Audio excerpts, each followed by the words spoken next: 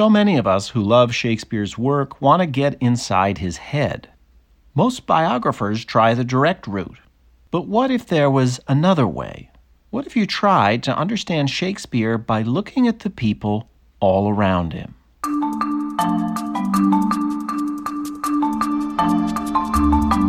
From the Folger Shakespeare Library, this is Shakespeare Unlimited. I'm Michael Whitmore, the Folger's director. Geoffrey Marsh is an historian of the City of London. He also runs the Theatre and Performing Arts Department of the Victoria and Albert Museum. These two areas of specialty serve him well in a new exercise designed to get to know not Shakespeare himself, but the people around him. By that, I don't mean Shakespeare's family or Shakespeare's acting troupe. Jeff has a new book called Living with Shakespeare. In it, he's focused in on one of the places Shakespeare is thought to have lived, a little neighborhood in London called St. Helens. There is documentary evidence that suggests strongly that Shakespeare lived in a house in St. Helens during an early part of his career.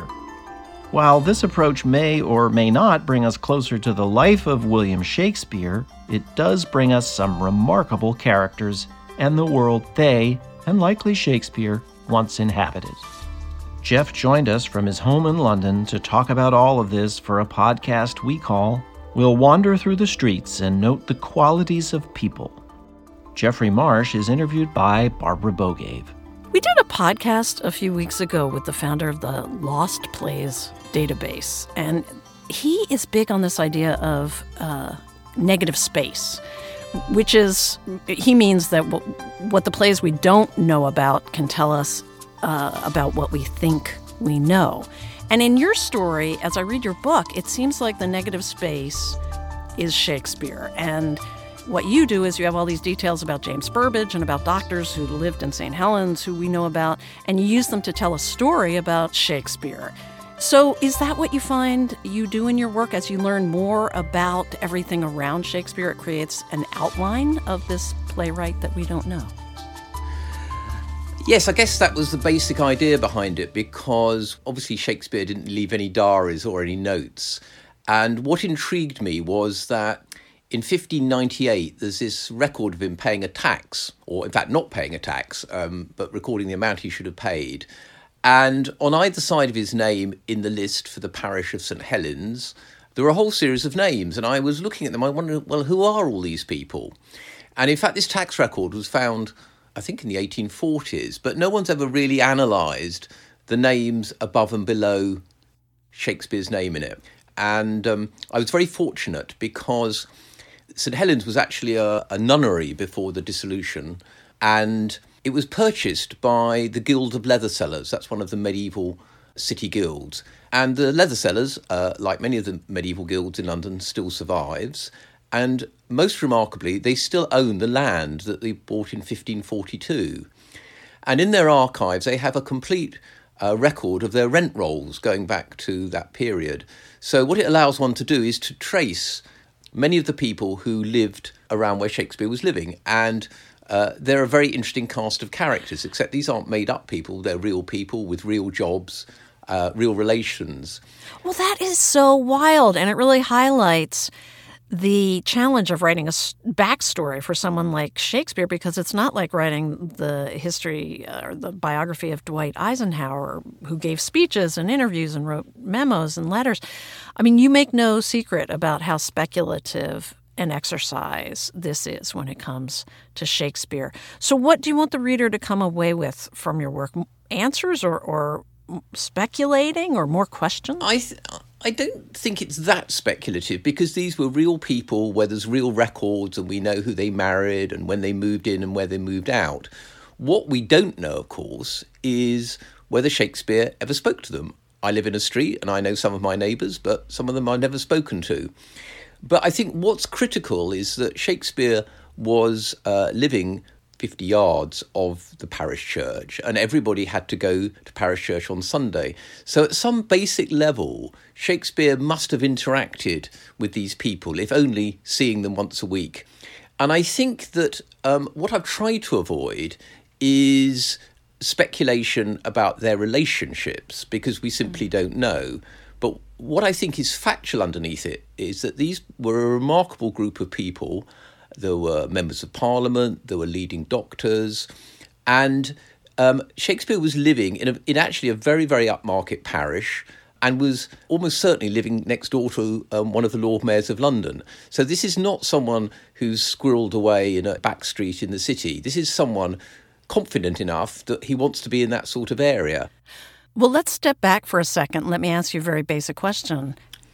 What evidence do you have that Shakespeare lived there? Well, that's a very good question. So what survives is a tax roll for the parish.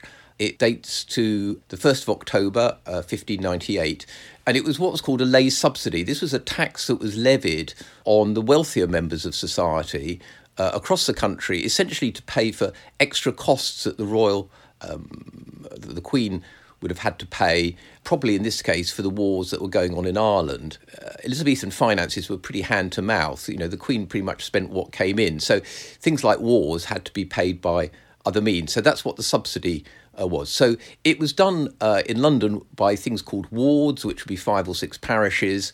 And within each parish, the richer people in the parish, a couple of them, would be put in charge of drawing up a list of everybody in the parish and assessing them about what they ought to pay.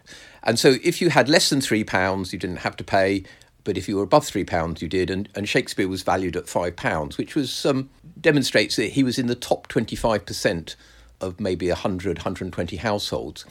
And that document is in the National Archives in London, and you can go and see it if you wanted. They'll let you take it out and have a look at it. So did you know about this document when you started the project, or did you just happen upon it? Well, Big find. It came about because the site of the theatre, which is in Shoreditch, about 20 minutes walk away, was discovered about 10 years ago. And the Victoria and Albert Museum have been helping the trusts that have taken over that site to make it publicly available, hopefully open sometime when COVID is finished. And so that was built by Burbage in 1576, and it was pulled down in 1598 and the timbers taken to build the Globe on the South Bank. And that's where Shakespeare would have worked for the last 4 years of existence, from about 1594 onwards. So that sort of got me interested in what Shakespeare was doing at that time. So this is the period before the Globe Theatre, before the great tragedies, but the period when he was writing Romeo and Juliet, Midsummer's Night Dream, etc. And that's what got me interested in, and that's what made me look at this document, because it's one of the very few references to Shakespeare. And if you look in most biographies of Shakespeare, it sort of says, in 1598, Shakespeare seems to have been living in St Helens, full stop. And I thought, that's kind of curious. And that's what got me interested in looking at the document initially. And then from that, working out and realising that these people who are listed above and below him were real people with real lives and relationships.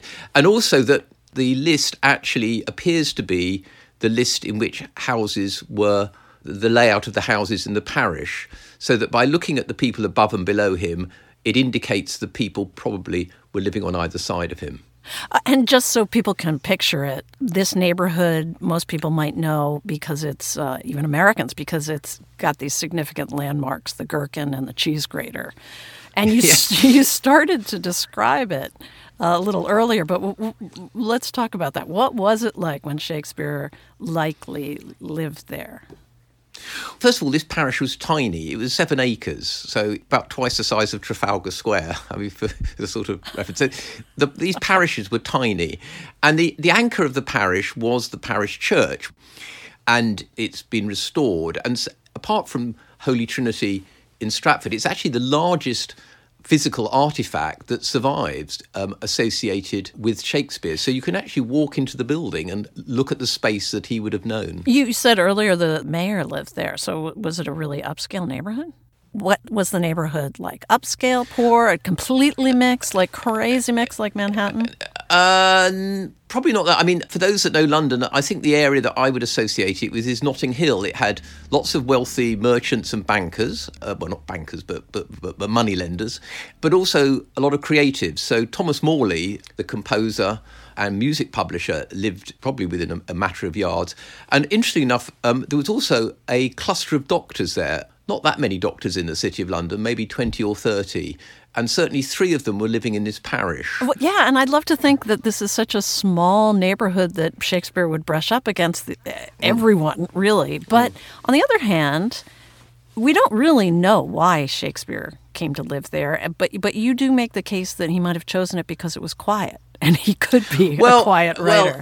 Yeah, I mean, for anybody who writes, Shakespeare, of course, we know what he wrote, but of course, what we don't know is how much he ended up in the waste paper bin. Most writers like going somewhere reasonably quiet. And what's interesting is 2 of the streets in St Helens were dead ends and therefore wouldn't have carts and horses and things travelling through them. And the place it seems most likely that Shakespeare was living was between those 2 roads. And in fact, Little St Helens is still owned by the leather sellers and is actually a private road. And if you go there today, there's a man at the end of the road who will stop you walking down it unless you have business there. So it's not certain, but I think it's pretty likely that was one of the reasons. And also just for security. I mean, are you speaking from personal experience as a writer? I mean, you've written this book, or are your friends writers that you assume they'd want a quiet neighborhood? I lived for quite a long period with the daughter of quite a famous writer who specifically lived in an area where he hated the local residents so that he didn't have to talk to any of them, so he could do nothing but write. Oh, let's name names. Who is this? No. I think I ought to. Maybe very unpopular. But I mean, the thing, of course, is that, Shakespeare wasn't just writing. He was having to write in the time that he had separate from working as an actor. If you actually look at what his day or his week or his year must have been in those in the 1590s, I think his time was pretty precious to him. I mean, if you look at his kind of output over that period, that probably in an average evening he was having to write 20 lines on average. The amount of time you need to do that is considerable, even someone as talented as Shakespeare. Some years ago, you may know that I did an exhibition about David Bowie at the Victoria and Albert Museum, which travelled around the world, came to Chicago. And, people have this idea of pop stars sort of lazing around by the swimming pool, drinking kind of bottles of champagne. But between 1974 and 2003, David Bowie, on average, sang once every 17 days. I mean, that is a remarkable output for anybody. And, alongside that, he was doing films and making records and all the rest of it. I mean, he was a workaholic. Now, I'm not quite suggesting that Shakespeare was a workaholic on that level, but given that he was certainly acting during this period, that would have taken up most of his days. And even assuming, there were periods when the theatres were closed and all the rest of it, he had to basically write in his spare time, if I can put it that way. And, to turn out a couple of plays a year in, year out, is no mean feat. And, of course, the thing we don't know is how much of the time he was helping other people with plays or perhaps coming up with storylines which then went to other people and all the rest of it.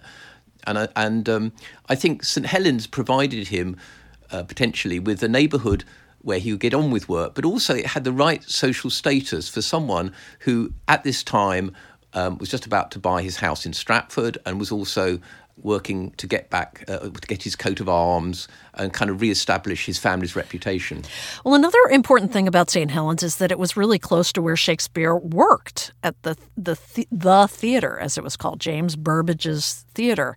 And you have this wonderful material about James Burbage. And you point out in your book, which has a lot of fabulous material about James Burbage, here's a quote, that at the start of every innovation in the leisure sector, there's always an individual who believes there's a gap in the market that only his or her own particular idea can fill. So what was it about Burbage that he grasped this particular opportunity to start a theater? Because, as you point out, he was a joiner or carpenter by trade until he was 40 years old. That's a very interesting question. And to be honest, I don't know the answer. I mean, what fascinates me about Burbage is he cracked the basis of the entire modern entertainment industry in that prior to the creation of the theatre, the first theatre in London since the Roman period, obviously there was theatre. It was done in inns, it was done probably in the open air, it was done in guild halls up and down the country. But these were generally places where the money didn't come from an entrance fee. Someone would pay for it, the local council, or someone presumably went around with a hat in cases and all the rest of it. Burbage, or maybe it was other people with him, cracked what is the basis of all mass entertainment, which is you basically get people to pay up front. So he put a paywall, I suppose we call it nowadays, by building the theatre. He may not have been the first, because obviously there were bear baiting rings and those sort of things, but he was certainly the first person to do it with a specific built structure, the theatre up in Shoreditch. And I do think that side of his life has been slightly underestimated. And of course, the interesting thing is that the Curtain Theatre, which seems to have been perhaps opened in 1577, a year later, to get the timbers for a theatre, you'd have to pre-order them. So it's quite likely that within literally a few months of the theatre opening, somebody else had said, this is a great financial model, I'm going to build one a few hundred yards away. And I think, again, because the theatre was involved in such terrible financial shenanigans, people have slightly ignored the fact that what was clear right from the start was that this was a financial business model which would work. And of course, what it guaranteed was that he'd have a good income and eventually that he could pay off his debts if he could hang on to his asset. Which he did. Which he did. Amazingly, and of course, amazingly. So much so that in 1596, he paid £600, which is a huge sum of money, to acquire the Blackfriars building. Well, you paint him and his family as such a colorful bunch, and I want you to read a little bit from the book. It's just so great. It's like you can't make this stuff up.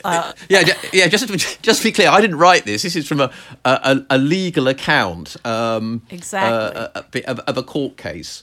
And also, it's a legal account of a court case, and could you explain who everybody is and what their relationship to each other is and what exactly they're fighting about before you read this? Okay, so James Burbage, who built the theatre, did it with his brother-in-law, who put in the money, basically, as far as we can tell. But there was no legal agreement, and so basically they fell out with each other.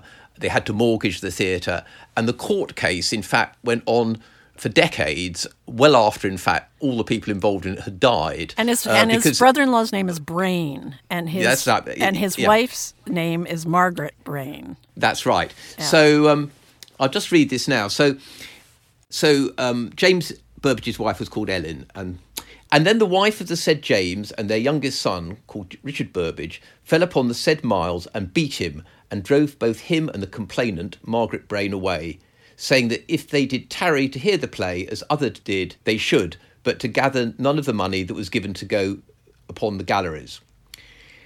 Furthermore, the said James Burbage's wife charged them to go out of the ground, or else she would make her son break their knave's head, and so hotly railed at them.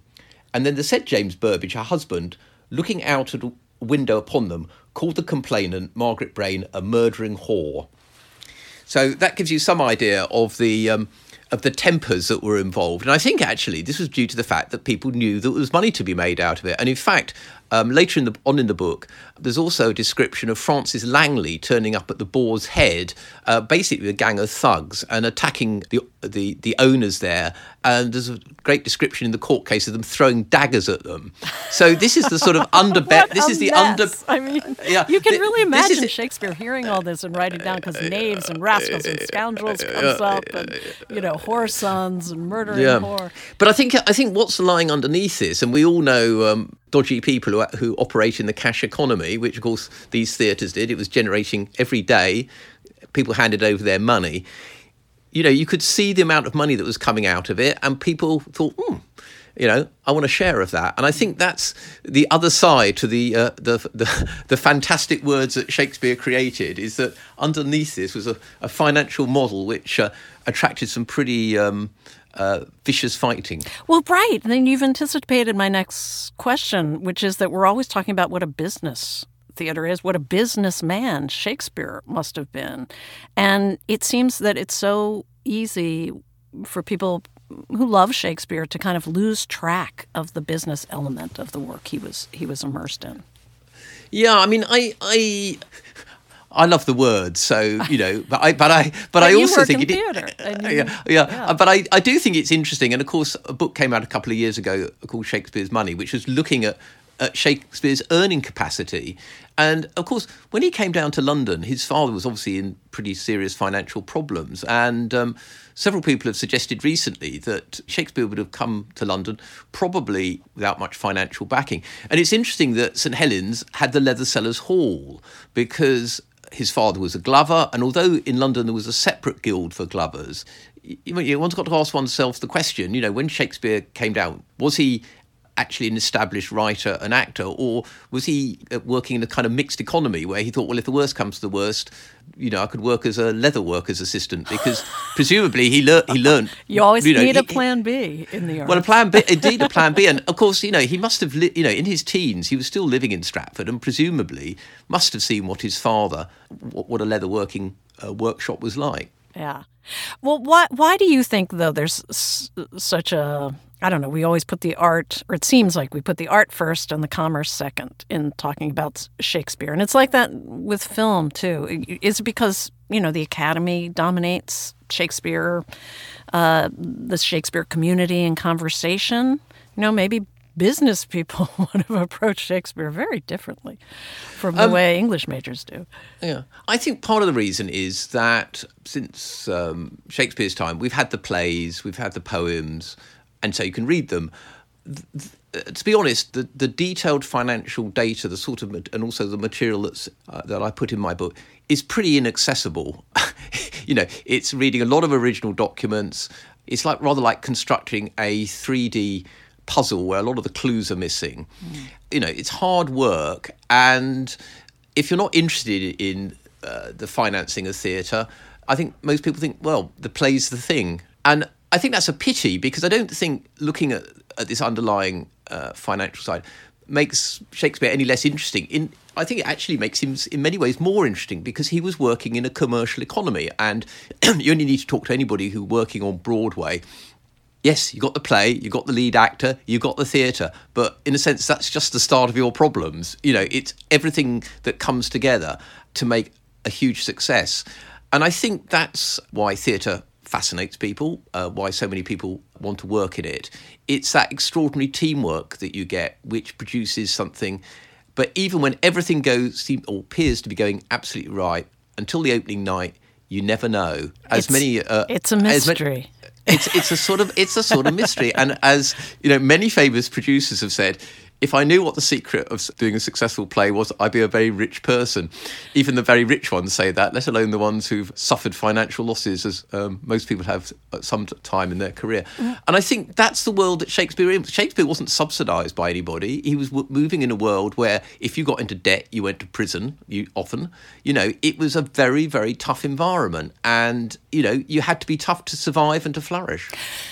Well, let's shift gears a bit and go the time-worn path from talking about money to talking about religion. We'll talk about the church, because that was such a big part of this parish's life, a community's life then. And it was required by law that everyone go to church in Shakespeare's time. So Shakespeare would have been required to attend services in St. Helens. And maybe this is a dumb question, but just because it was a law, did people really obey it? Well, first of all, there were people who wouldn't go, Catholics. Strictly speaking, it would be considered rather abnormal not to go to your local parish church, because why wouldn't you? I think it's important to realise that when you went to a parish church in that period, it was a way of showing very much the social gradations of the parish. So the church would have been filled with what are called box pews, and you'd had to pay for them. And generally speaking, the wealthiest people were at the front, near the communion table in a Protestant church, and the poorer people would be towards the back and sort of scattered around. And right at the back of the church would be the two church wardens, who were positioned at the back, A, to check who was coming in, and B, to make sure you paid attention. So Shakespeare, he went to church. What do you imagine the scene was? Where did he sit, and what did the people around him, how did they think of him or react to him, or was he a famous star at some point? That's an interesting question. Of course, there were some pretty heavyweight Puritans in the parish, some pretty severe people who would probably have considered Shakespeare rather unsuitable company. They would not have been in favour of theatre. On the other hand, I think for a lot of other people, he'd have been something of a star. I mean, he wasn't just a writer, but would have been seen as, as an actor and someone that many of them would have seen on the stage. The thing that I always think is rather curious is that, everybody writes about, how Shakespeare controlled his audience.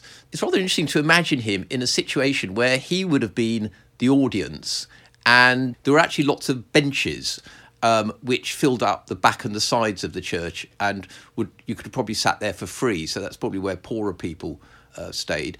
So, of course, one doesn't know, and this is pure speculation, but my guess is that Shakespeare would have probably had a lot of things apart from the service on his mind, and probably in an ideal world would have chosen to be behind one of the pillars which run down the middle of the church so that he could get on with whatever project was in his mind. And or maybe taking notes on the sermon, right?